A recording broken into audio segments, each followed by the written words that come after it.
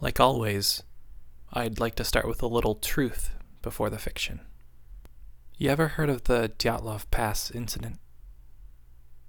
On January 27th, 1959, a group of 10 people, experienced in long ski tours and mountain expeditions, started the trek up into the northern Ural Mountains in Russia. They were headed for a particular mountain some 10 kilometers north of where they started. On the 28th of January, a member of the group, Yuri Yudin, was forced to go back due to an illness, leaving 9. On the 31st, the group found themselves at the edge of a highland area and prepared to make the climb. They left caches of food in the wooded area they were leaving, food for their return journey. On February 1st, the hikers began to make their way through the mountain pass. Worsening weather lowered their visibility and they lost their way, heading 1.5 kilometers in the wrong direction. When they finally realized their mistake, it was too late to turn back, and so they set up camp. Before the group left, they had set up a failsafe. They would send a telegram to their sports club once they returned, no later than the 12th of February. But the leader of the group, Igor Dyatlov, mentioned to Yuri Yudin before he was forced to turn back that he expected it would take longer than that.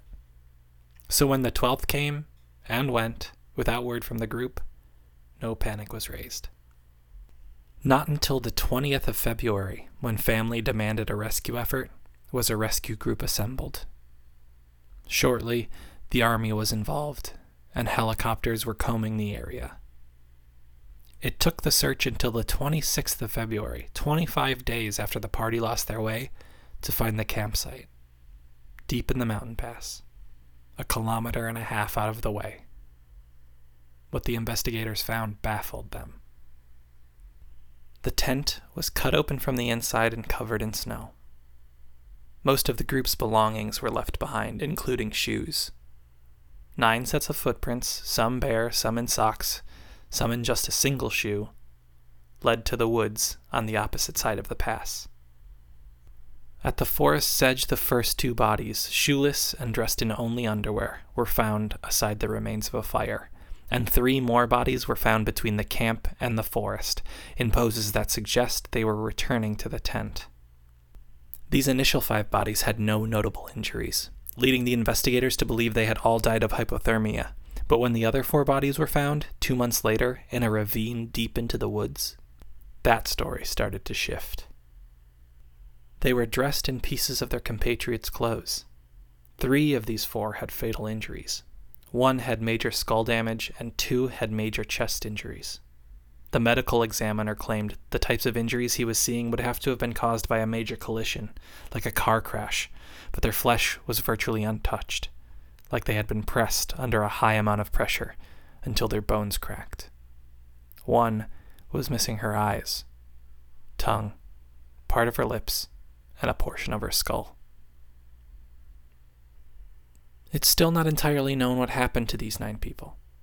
It's been posited that they were caught in an avalanche or caught in a military experiment, or were suffering from an induced panic attack due to infrasound. Or maybe they were attacked by a Yeti. No one explanation fully explains what the investigators found there. And we'll probably just never know. This month, on Death, Dying, and Other Things, 2 mysteries. In our first story, The Wounded Man, a witness to a bizarre event becomes obsessed with its conclusion. In the second, Exactly 1 Inch, a friend's sudden disappearance disturbs the ones closest to him.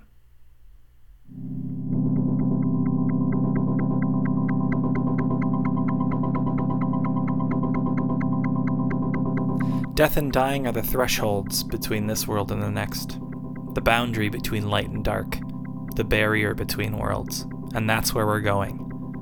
We are going into the shadows to bring you stories of horror and heartbreak. From MWHS, this is Death, Dying, and Other Things. I'm Justin Buskey. Stay with us.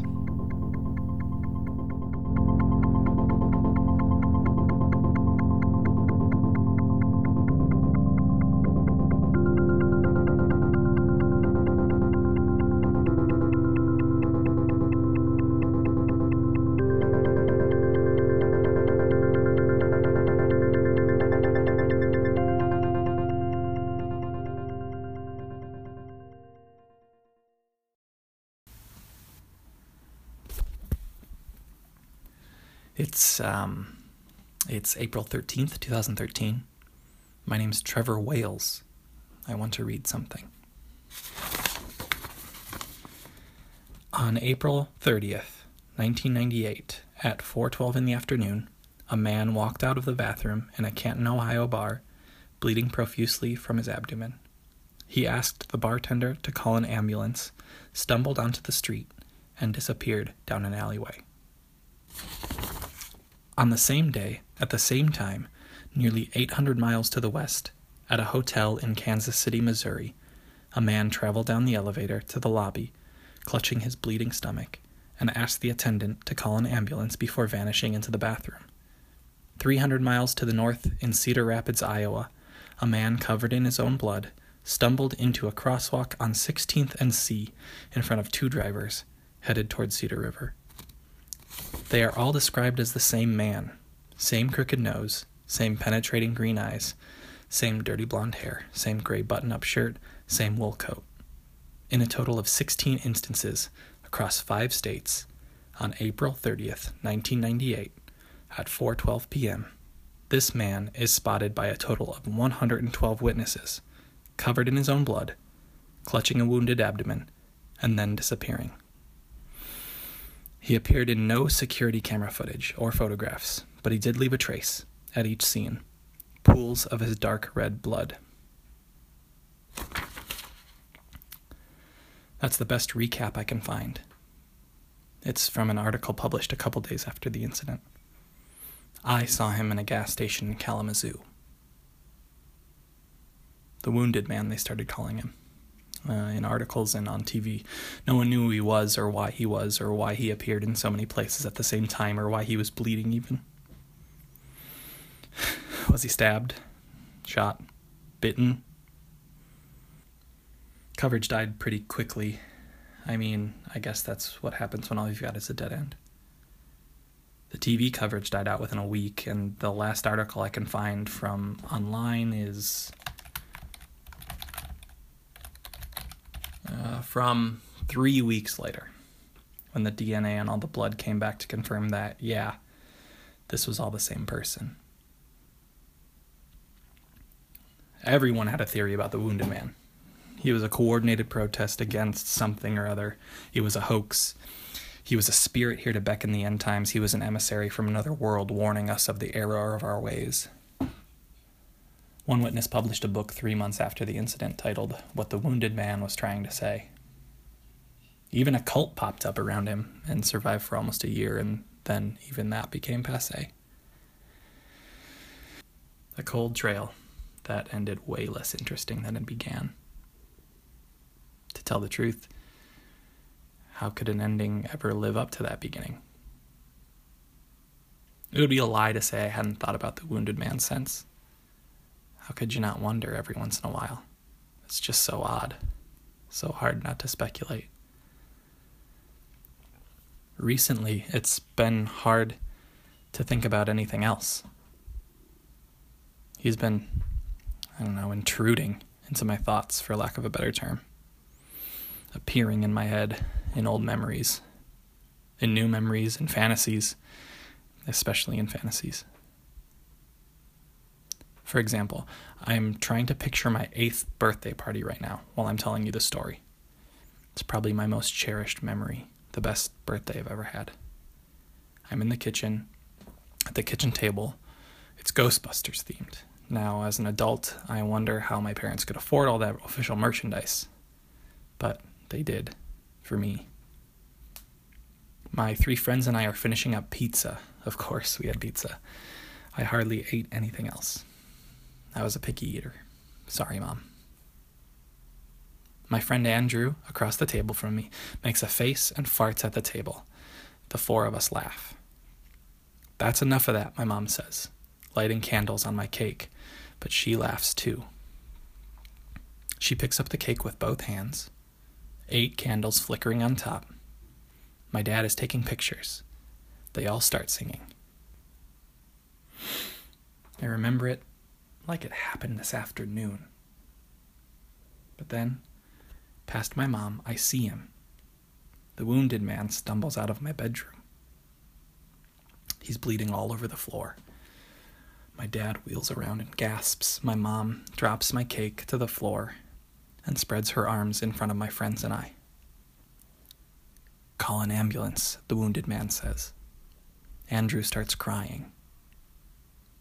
The wounded man turns and disappears down the hallway, and my parents, after calling the police, after sending my friends home, after the forensics team shows up, after searching the house for any sign of him, clean up the blood. That's not how it happened. I know that's not how it happened.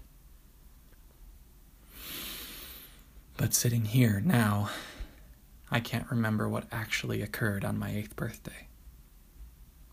He's there, just around the corner, in all my thoughts, recalling the scent of my grandparents' house, remembering the cheeseburger I had for dinner last night, imagining my ex-girlfriend and I in the shower.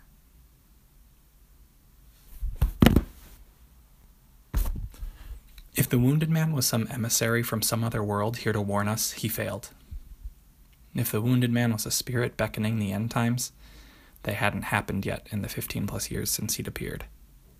But if he had come to simply lodge himself in the thoughts of one unfortunate witness, he succeeded. He's wandering my mind, bleeding all over my brain.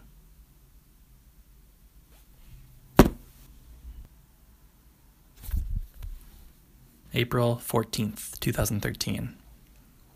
I don't know why I'm recording this stuff. I mean, I can't really write. A construction accident 4 years ago crushed my writing hand, and beyond learning how to sign my name, I haven't really spent much time learning to write with the other. I can type slowly, but that would take so long it hardly seems worth it. On the other hand, I have a phone and a recording app, so why not? It's just for me anyway. Just to get my thoughts out about this. It's funny, I've never been one to keep journals, you know? Never really thought my life was exciting enough to write down what was happening in it. But this seems different. Like I'll want to remember what's going on in 10 years. I had a nightmare last night. About him, of course.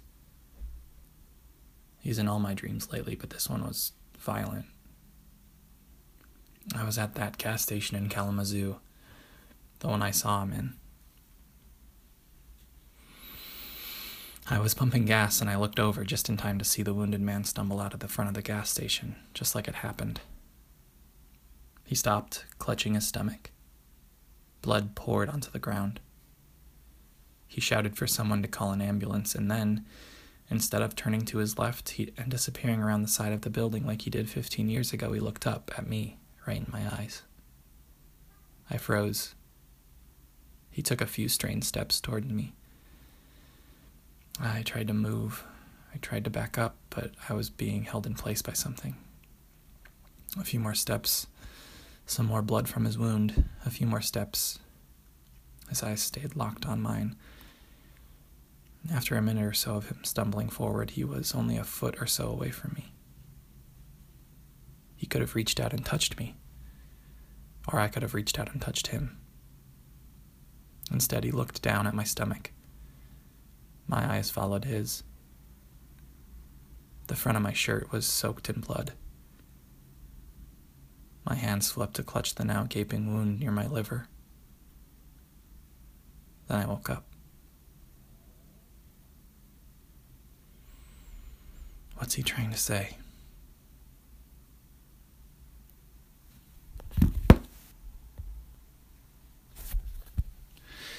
It's April 15th, 2013. I didn't sleep much last night. Kept seeing him every time I closed my eyes. It's getting worse ever since that nightmare. He's been looking right at me. In all these memories he's intruding on, he's looking right at me. In all these fantasies he's interrupting, he's looking right at me. right at me.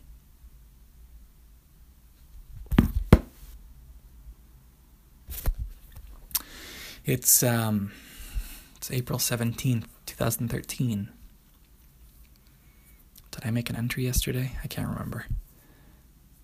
It's too dark in here. I keep seeing him out of the corner of my eyes. Always just out of sight. But I know it's him.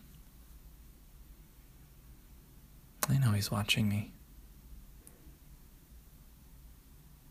I'm really tired. Just so worn out.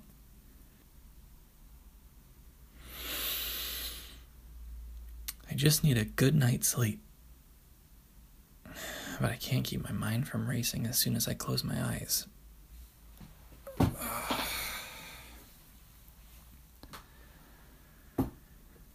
I remember having so much trouble sleeping when I was a kid. All those nightmares. It used to drive Mom and Dad nuts. I'd fall asleep in class, on the bus. There was that one time I fell asleep on the bus, missed my stop, and woke up hours later. The bus was parked. The driver was gone. And all I could see was other buses in every direction. I couldn't get off because I couldn't open the door, and it was late autumn, so I just sat there freezing. It was nightfall before they found me. Mom and Dad somehow blamed me. Yeah, it was my fault the driver didn't check to make sure all those seats were empty.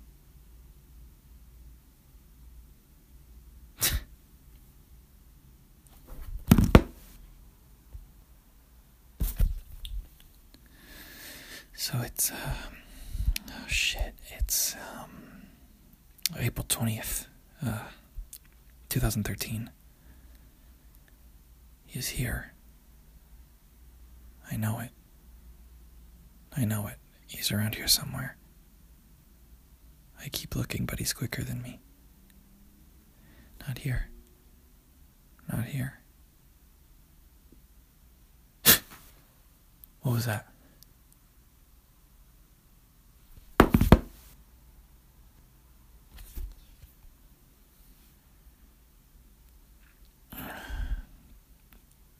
There's blood all over my apartment. I must have fallen asleep for a second. He was standing over me, and then I opened my eyes, and he was gone.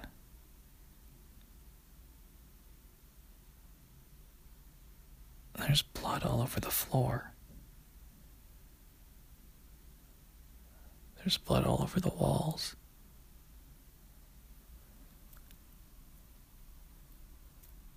Everywhere.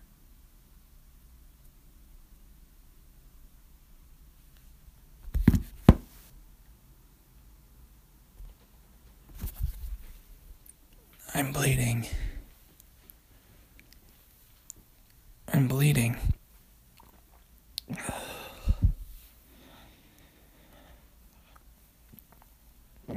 I saw him, and now I'm bleeding.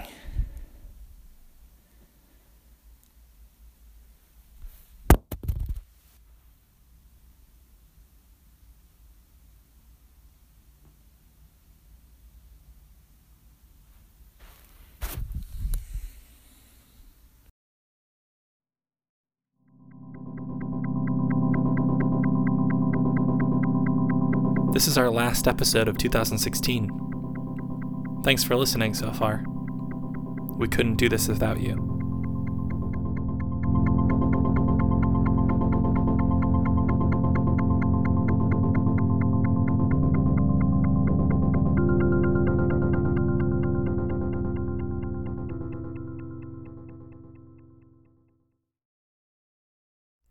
I'm going to try to tell this story as best I can, but I'll tell you right off the bat I don't have all the details.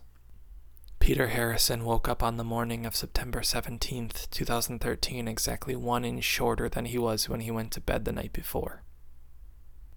He didn't notice until he was out of the shower, looking at himself in the mirror, combing his hair, and he wouldn't have noticed either if it wasn't for the crack in the glass that his landlord had been putting off repairing. Standing up straight on September 17th put his left eye just below that crack, where on any day prior, his left eye would have appeared above. That was his story, at least, when he finally told me about the inch over a round of beers we were sharing at the end of a long week. 5 foot 11 inches to 5 foot 10 inches. Peter was my friend. We'd known each other since college. He worked himself up into hysterics now and again, and he was a notorious pessimist. To top it all off, he had been having a legitimately hard time recently. He'd lost his job, a job he really liked, working as a developer at a local startup, and his girlfriend Amber had left him not long after. I chalked it up to the stress, bought him another beer, and changed the conversation. We talked about other things, more pleasant things, like the upcoming football season, letting the noisy bar wrap around us like a blanket. Peter let his guard down, let some of the tension in his shoulders melt away. And whether it was the beer or my company, he smiled for the first time in weeks. I dragged him over to talk to some women at the other side of the bar. He hated when I did that, but that night, the last night I ever saw Peter in person, he played along. We texted all during that week like we normally do, and a week later, I got a voicemail. Peter was already halfway into his first sentence when the voicemail started. It sounded like he had left the phone on the table on the other side of the room, and he was yelling so that the speakerphone would pick him up. He was going on and on about how he was going to call Amber. He wanted her back. I called him back, and he didn't answer. I called Amber just in case she hadn't heard from him. I didn't tell her about the inch. He called me back later that day, and we had a nice conversation. Peter said that losing the inch shifted his outlook a little. He saw things differently. I joked that it was because his eyes were at a different height, and he laughed and insisted that no, he really felt different. He was starting to think it was a good thing that happened to him. It was so unlike him to stay positive, and I told him so. He said he really did feel like a different person. Or at least like things were going to be different. Like things had turned a corner. We made plans for dinner that night.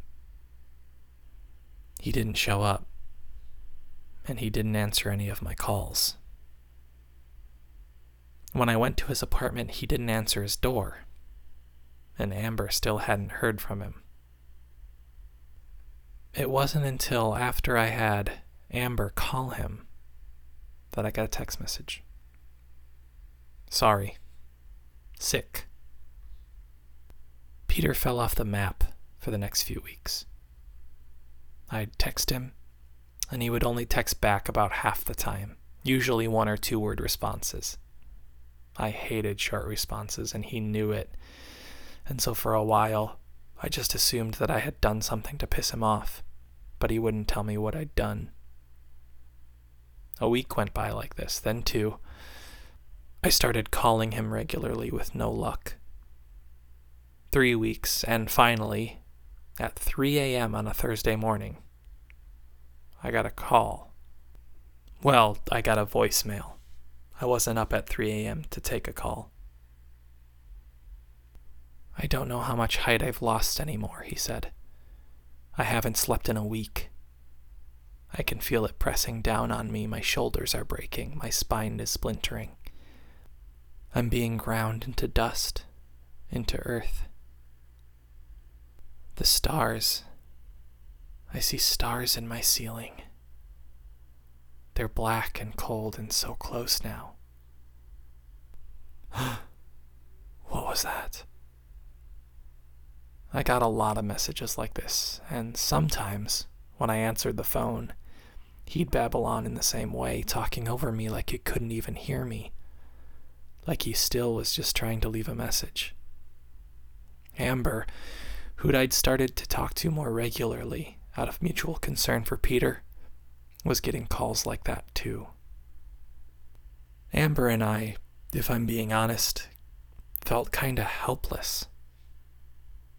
Peter didn't have any family around to help, and it wasn't a crime to leave weird messages on your friends' phones, so the police wouldn't help either. Somehow, Peter was still paying rent, so his landlord wouldn't help either. On November 5th, we stopped getting calls. After 2 weeks of silence and no further help from police, his bills were still getting paid and he wasn't disturbing his neighbors. Or from Peter's landlord, he was still paying his rent after all. Amber and I were at Peter's apartment. Our knocks got no answer, but Amber tried the knob and found it unlocked. The smell was the first thing that got us.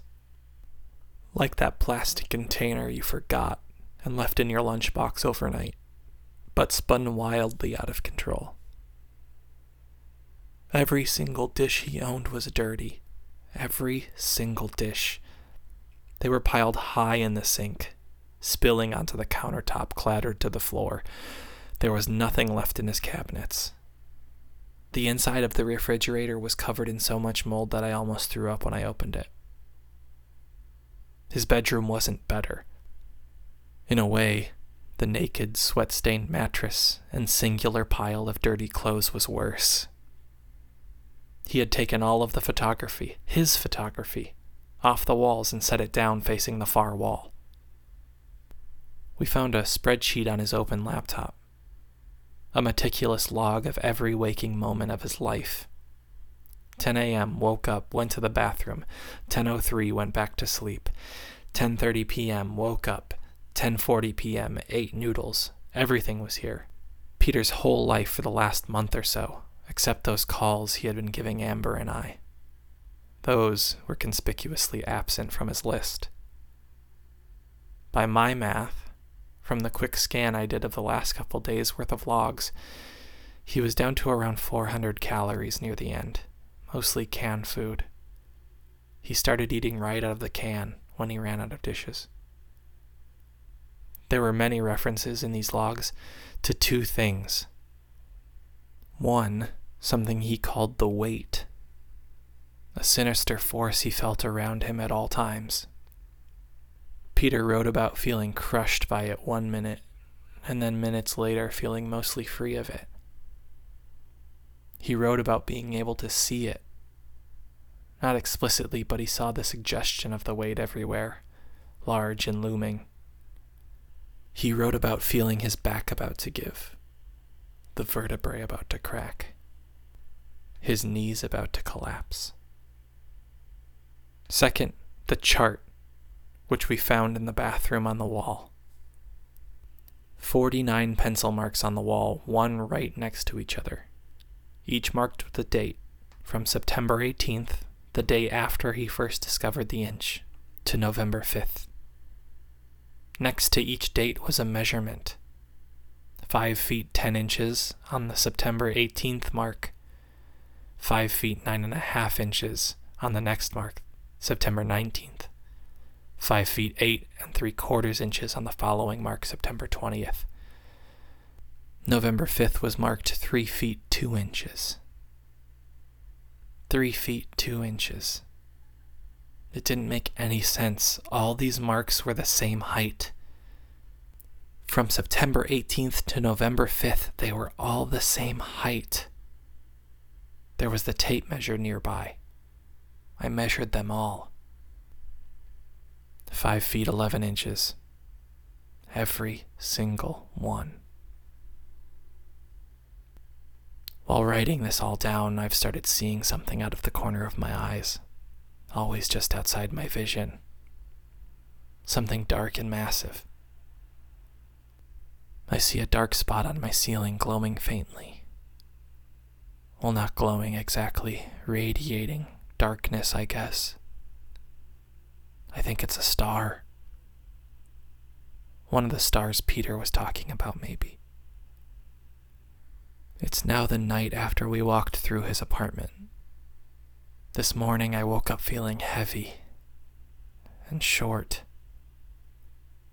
10 separate times I measured my height, checking and rechecking and then checking again to make sure I had gotten it right, to make sure I hadn't made a mistake, to make sure I hadn't actually lost an inch overnight. But I had.